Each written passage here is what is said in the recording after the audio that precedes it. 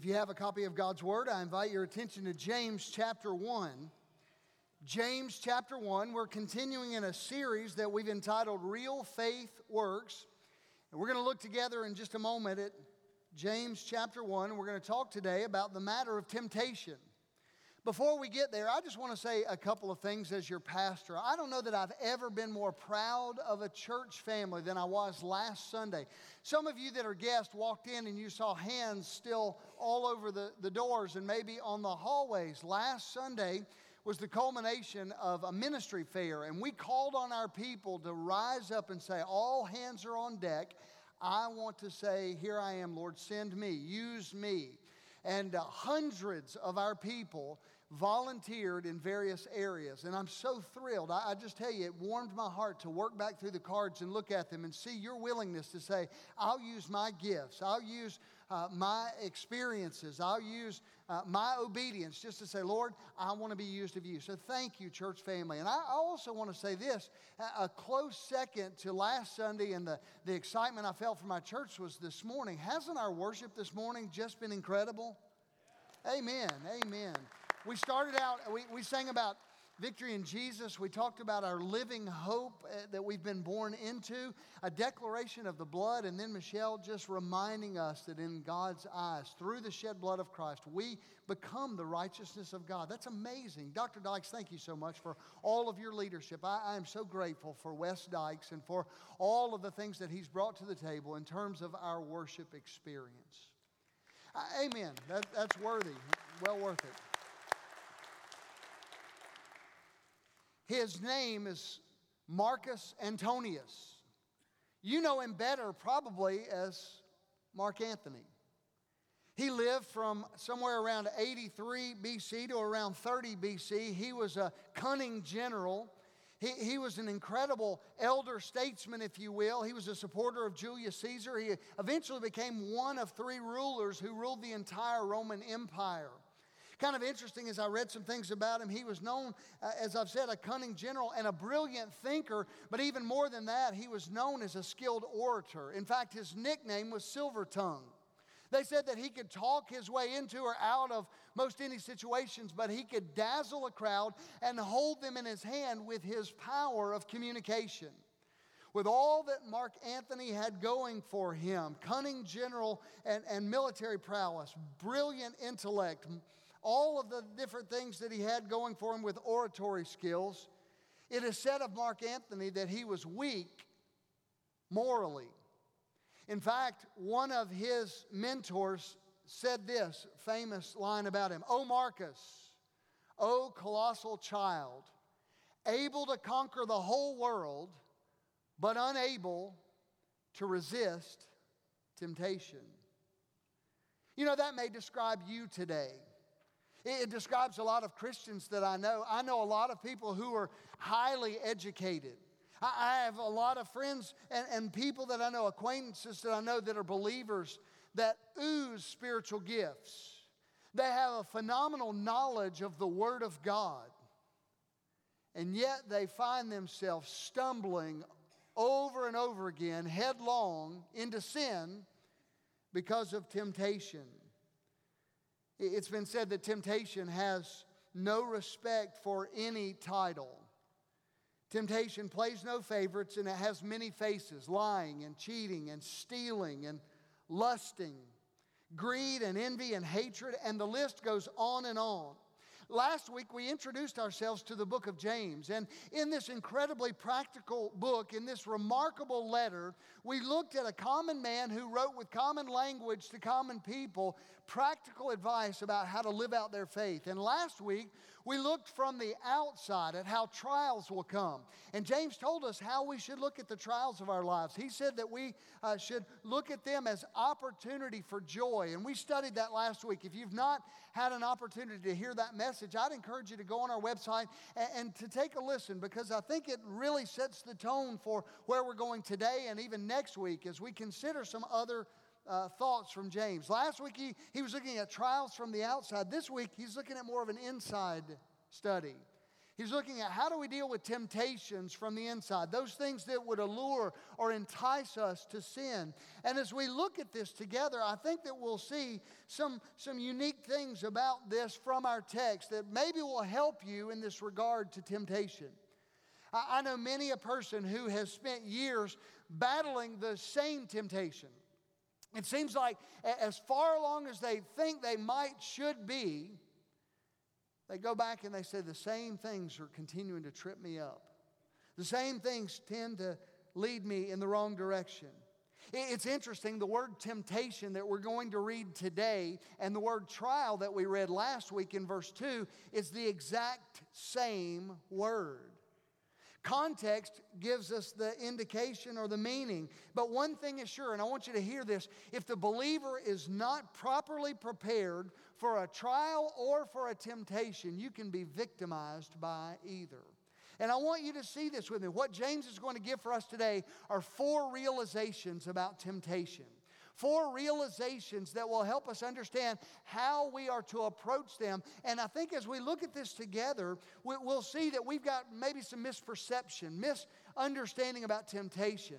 I mean, we read, Lord, lead us not into temptation, but deliver us from evil. And we consider temptation somehow as the enemy.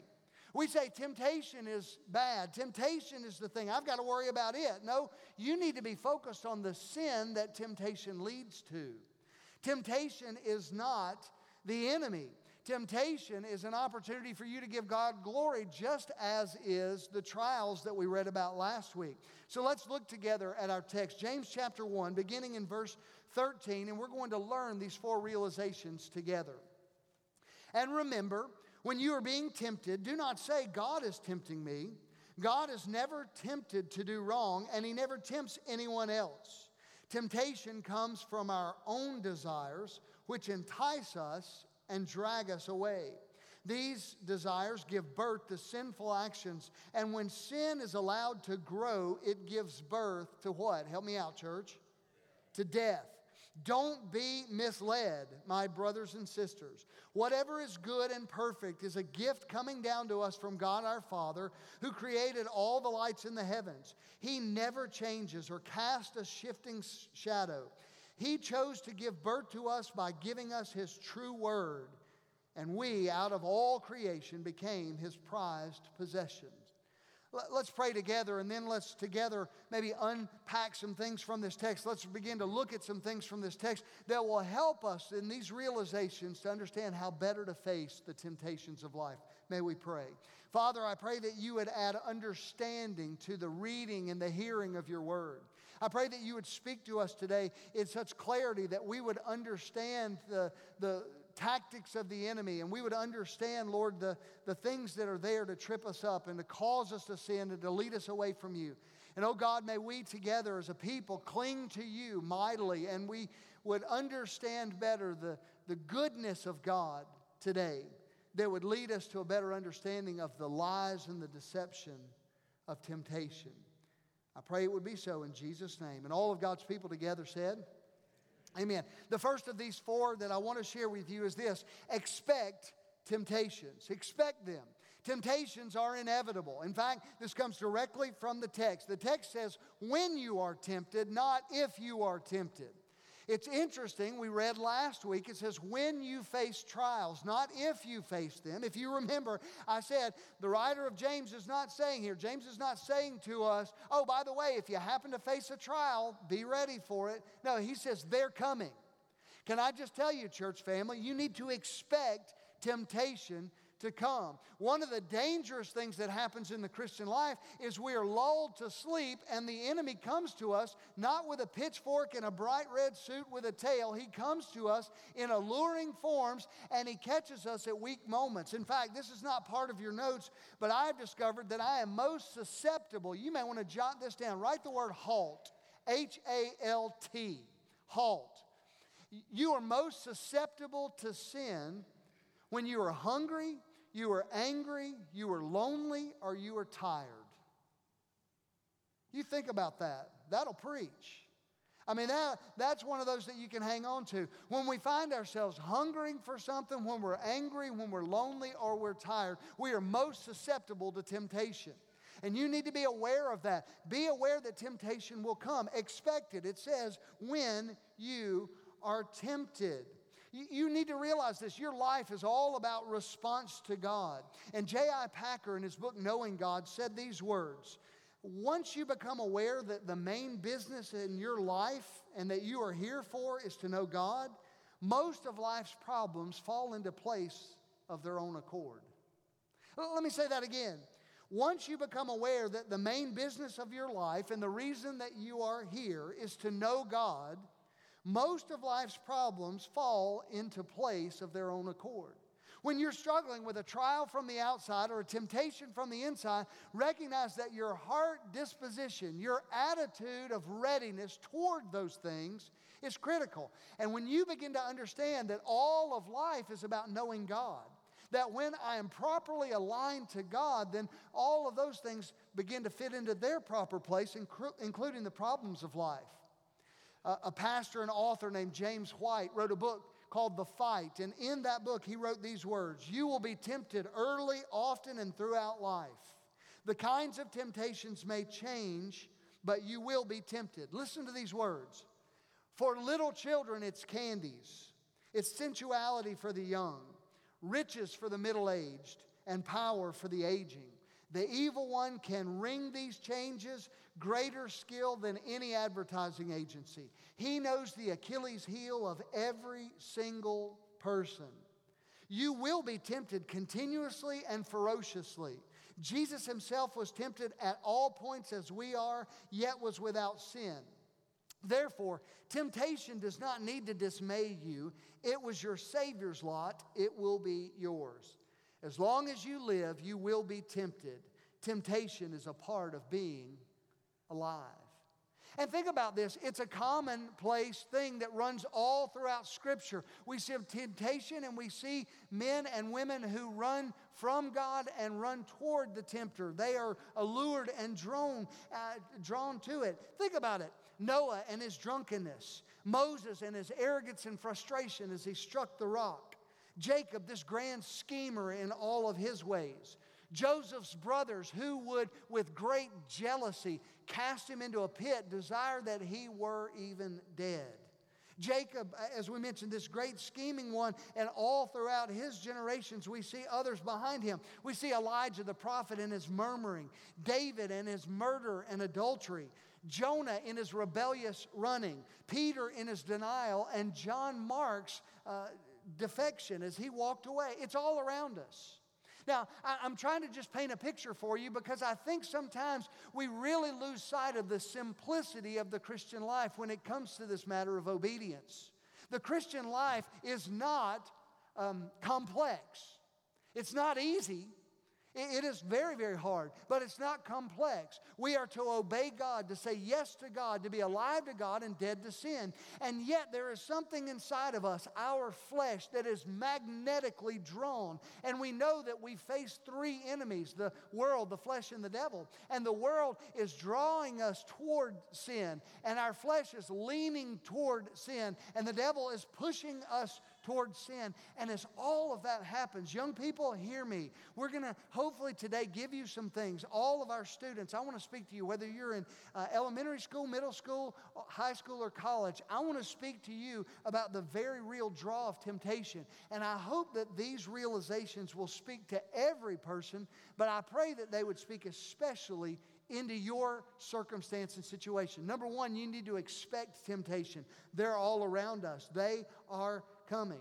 To properly understand this opportunity for temptation, the key is not to learn to be not to be tempted. You know, sometimes that's what we think. I just need to stay away from being tempted. The Bible says when you are tempted. You know, we've tried that in our world. It was called the monastic movement. Well, if I can just move to a mountain in a quiet place and not be around anybody else, then I won't be tempted and I won't sin. And I can live my life away from this world. The problem is, if I pack up and I get away from this world, I take me with me. Amen? Anybody else?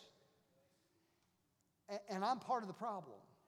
You see, the Bible tells us that temptation comes from our own desires. And we're going to look at that today very carefully and see how we are drawn from our own sense of lusting and our own sense of desire. And so not being tempted is not the cure or the key. What is the cure or the key is to become rightly related to temptation. That means understanding every temptation is an opportunity to say yes to God. That may sound like a strange statement. Some of you would say, well, I thought temptation was an opportunity to say no to sin.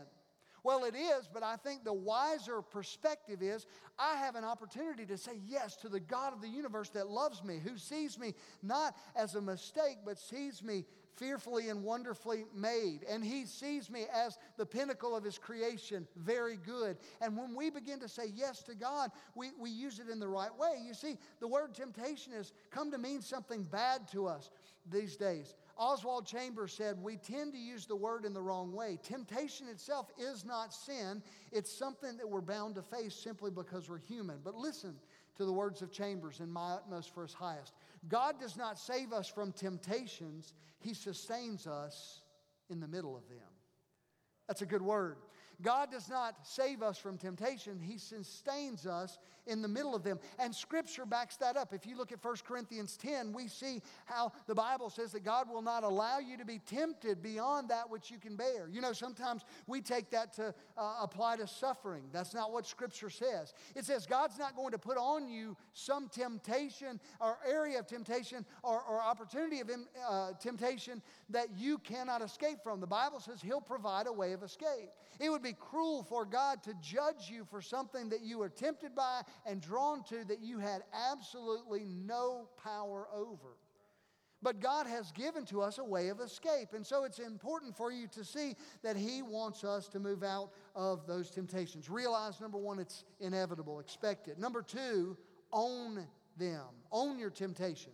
You need to hear this. Temptation is my responsibility. The text says, do not say God is tempting me. The language of the writer here, James, the Greek language would almost rise to this level. Don't even remotely think that God has anything to do with your temptation. And you know, the reality is for us that we're the worst at this. I think we as Americans have created almost a badge of honor to pass blame. Will Rogers, writer and theologian, if you will, said there have been two great movements in the United States: the passing of the buffalo and the passing of the buck. The buck speeds up here with most of us.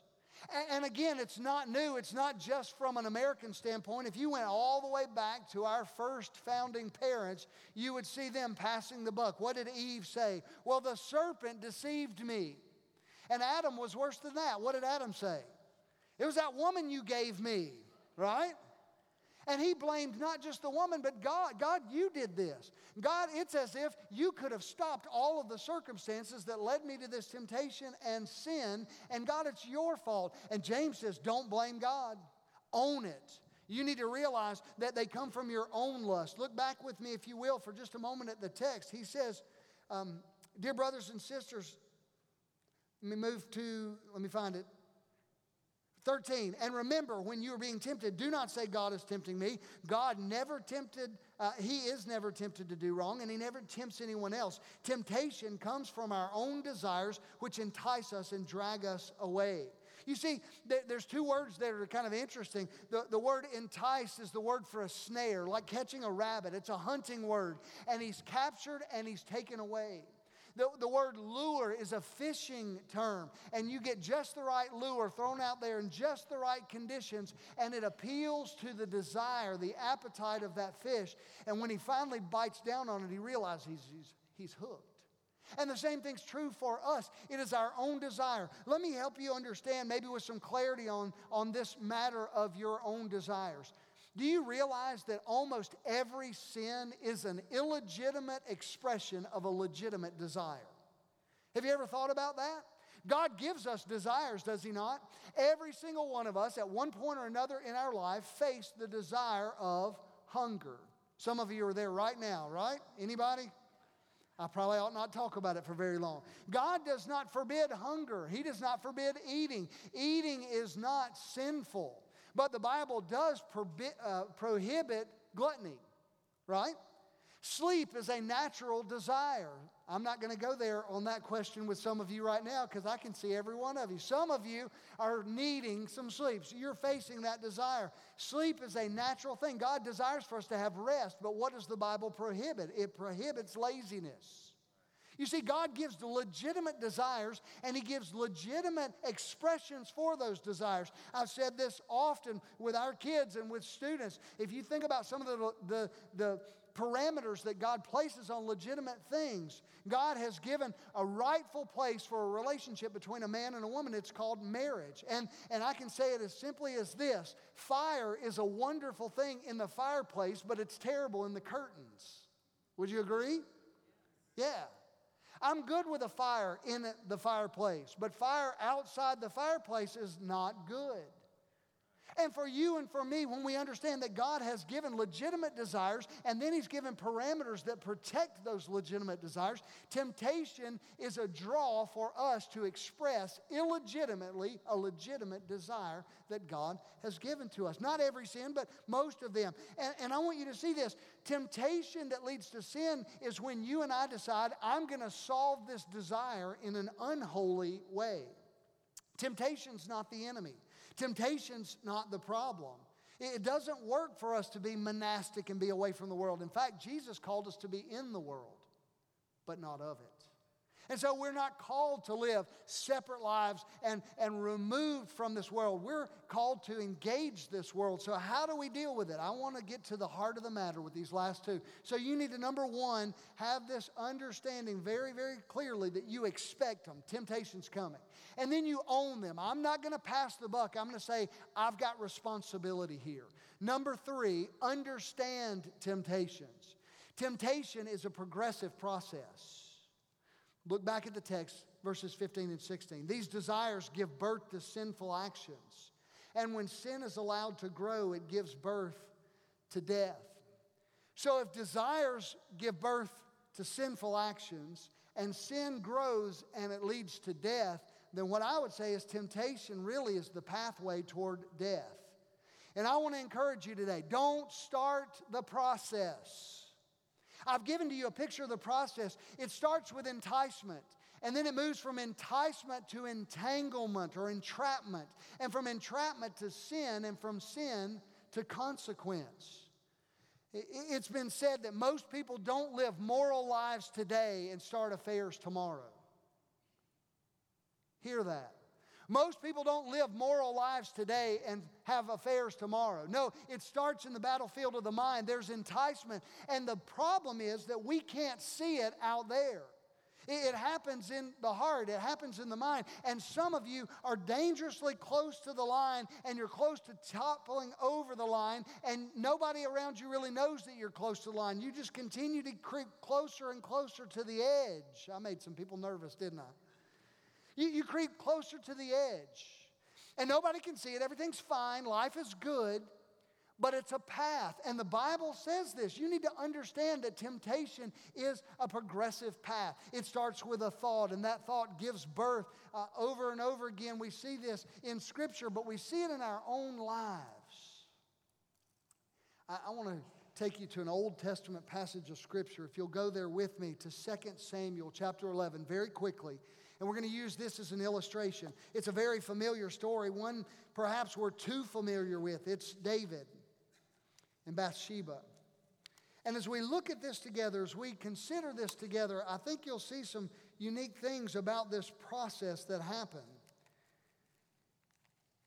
There was a musical group, as you're turning to 2 Samuel 11, there's a musical group, Casting Crowns, that wrote a song a few years ago called Slow Fade. Listen to these words. Be careful, little eyes, what you see. It's the second glance that ties your hands as darkness pulls the strings. Be careful, little feet, where you go, for the little feet behind you that are sure to follow, when you give yourself away, it says, It's a slow fade. Be careful, little ears, what you hear. When flattering leads to compromises, the end is always near. It's a slow fade. It's a slow fade.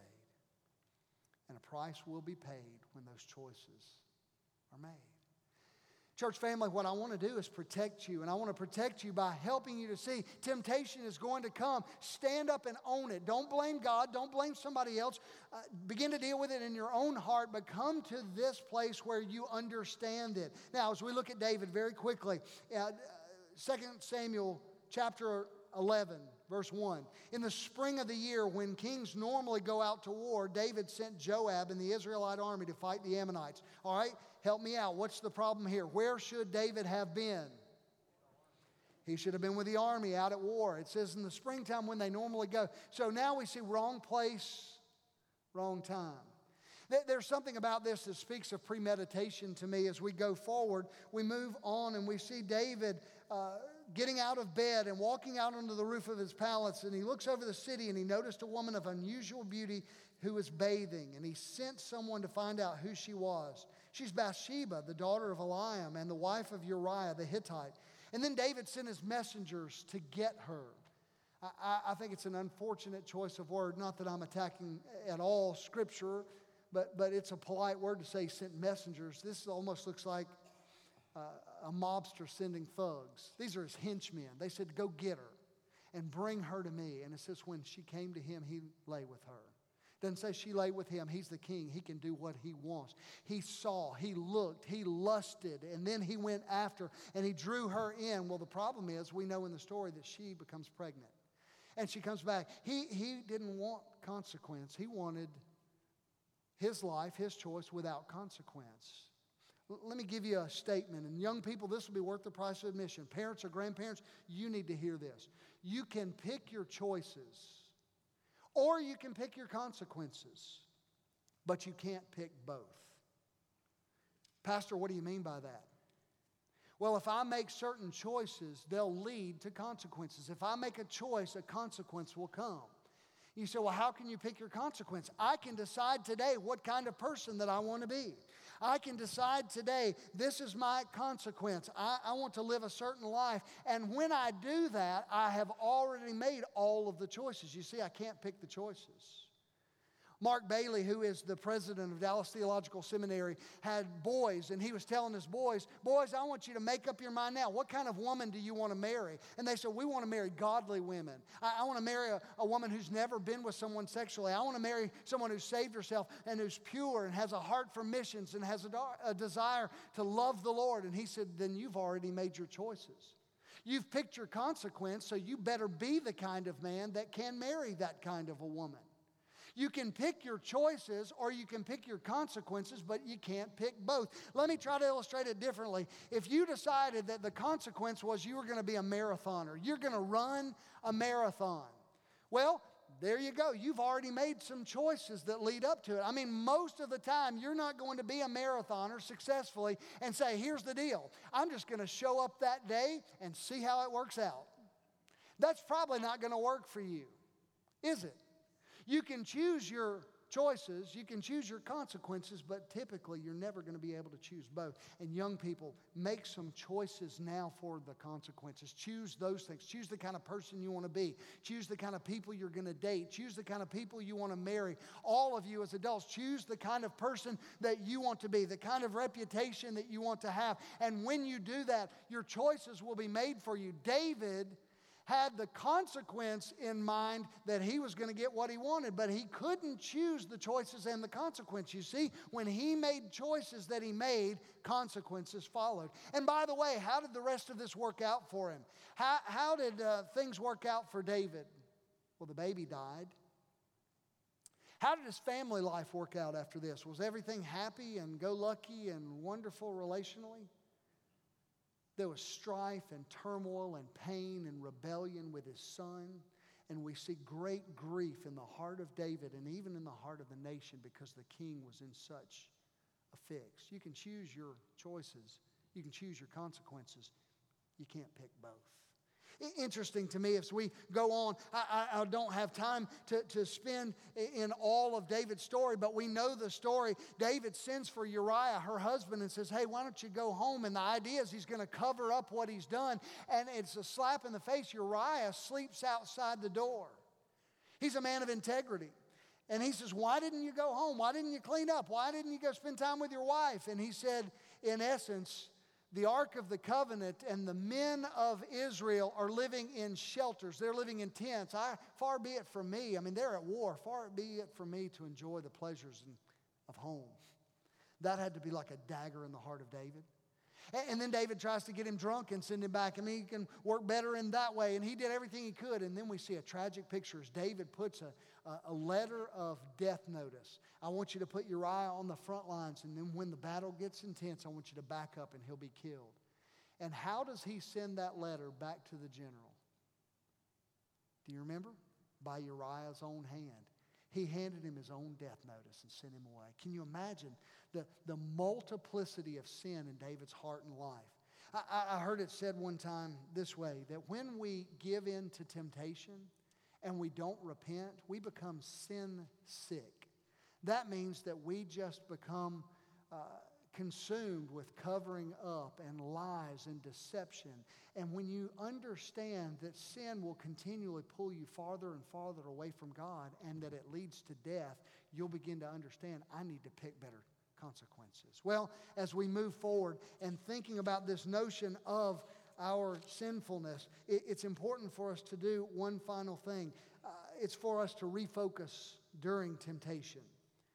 Refocus. There's a phrase in our text that almost seems out of sorts. It seems out of place. And I want us to look at it together. It's kind of an interesting thing in verse 17.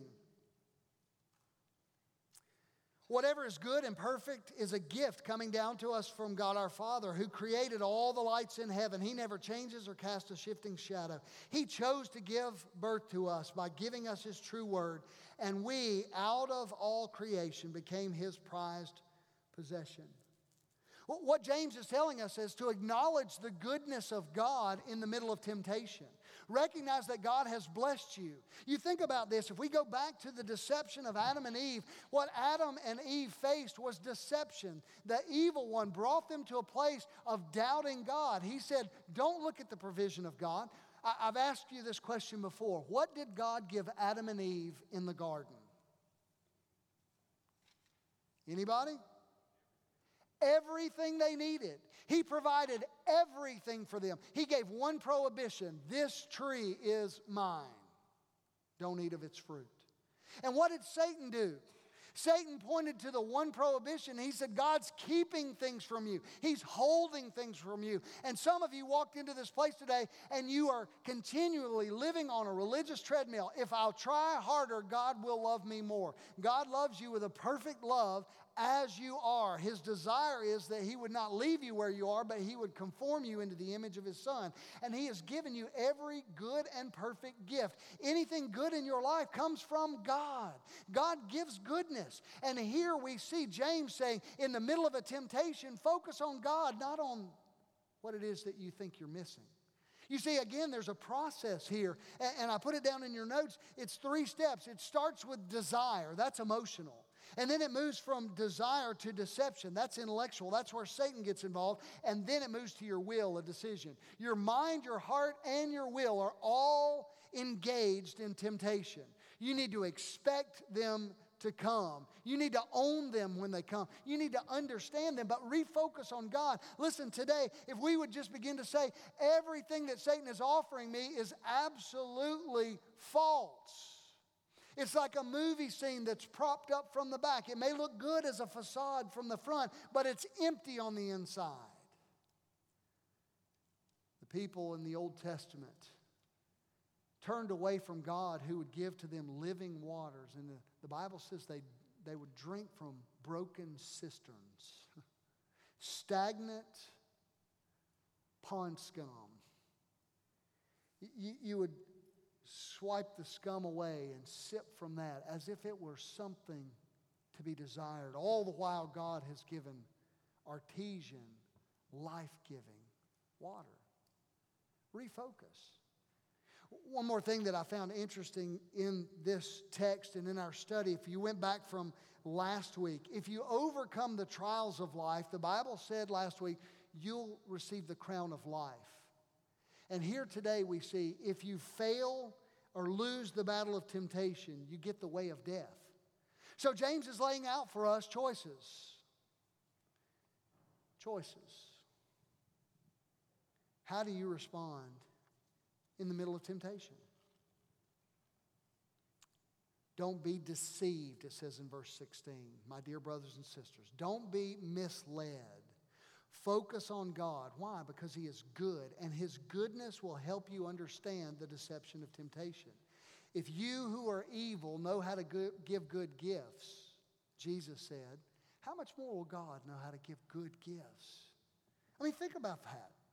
I was riveted by that thought this week. God has been good to me. We sang it last week, and I asked Brother West at the prayer service if we could close out our time tonight singing that song, God is so good.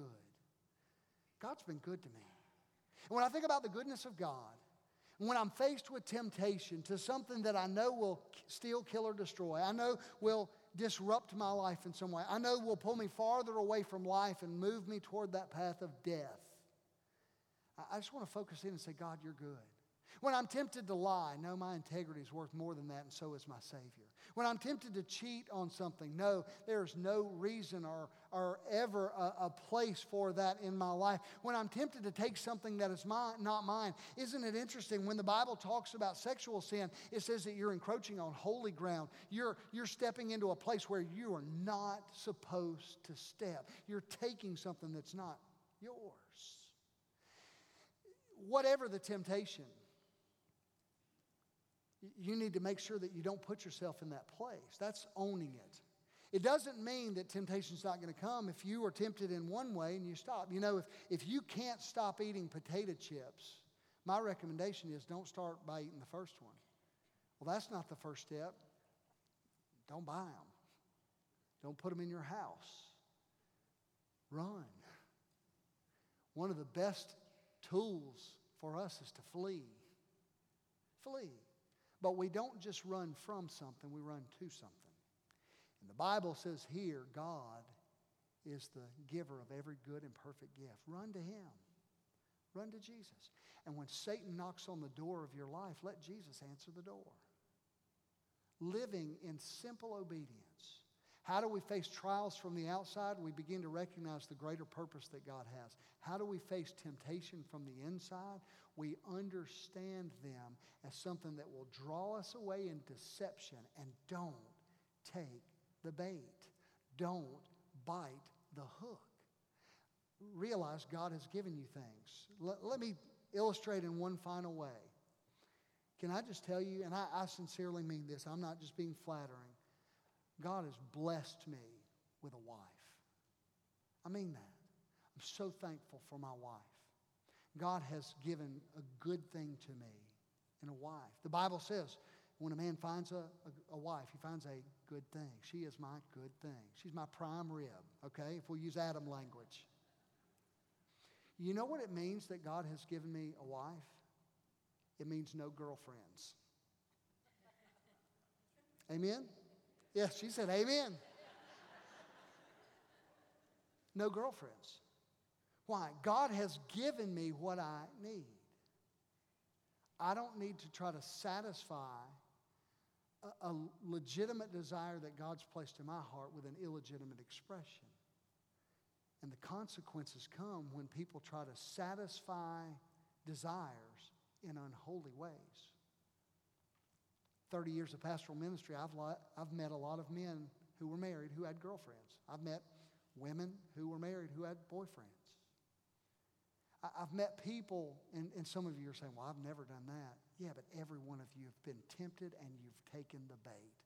And it doesn't matter where you are. You begin to fill in the blank, and here's the point of that illustration. When you are tempted, look at what God has given you. And say, Satan, I don't need that garbage. I've got the good stuff. That verse has never for me come more alive than it did this week. God is the giver of every good and perfect gift. And when I begin to think about that, I've never really put it in context with temptation. Oh, I've read it there, but God just drove that home in my heart. God has given me so much. God, you're so good. Why would I want anything else? Amen? Now, some of you have been stumbling along life and staggering through life and trying to find satisfaction for legitimate desires in your heart, and nothing has satisfied them. And here's why. Because even a Snickers bar that satisfies only satisfies for a little while. It doesn't meet the need of your heart. Jesus Christ came to this earth to meet the deepest need of our lives. And for you today, if you're running on a religious treadmill, or you're just running away from God, or you're just running, or maybe you're tired of running and you've sat down on the side of the trail and said, I'm done. We're seeing an epidemic of that in our society these days. Wherever you find yourself, God is here. And His desires that you would be saved. His desires that you would trust Him. His desires that you would turn your life over to Him and experience the life-giving, life-satisfying relationship that He created you and intended for you to experience. So today, our appeal is this. If you're battling some ongoing temptation and you've gotten to the place where you have given into it, I want you to repent. I want you to turn from it, run from it. If you are today battling a temptation, and even in a time like this, a service like this, your mind has been on that thing, I pray that you would see with refocused eyes the goodness of God. And today, if you need to be saved, we are going to invite you. As we stand in just a moment and as we sing, we're going to invite you to stand up and walk out from wherever you are and find one of our prayer partners. They'll be here at the front. They can share with you from God's Word what it takes to have a relationship with God. Let's pray together, and then our musicians are on their way coming. We're going to sing together. Father, thank you for this day. Thank you for this time. I pray that you would have your way in this place and that people in this place would do business with you today. And I pray that for your glory in Jesus' name.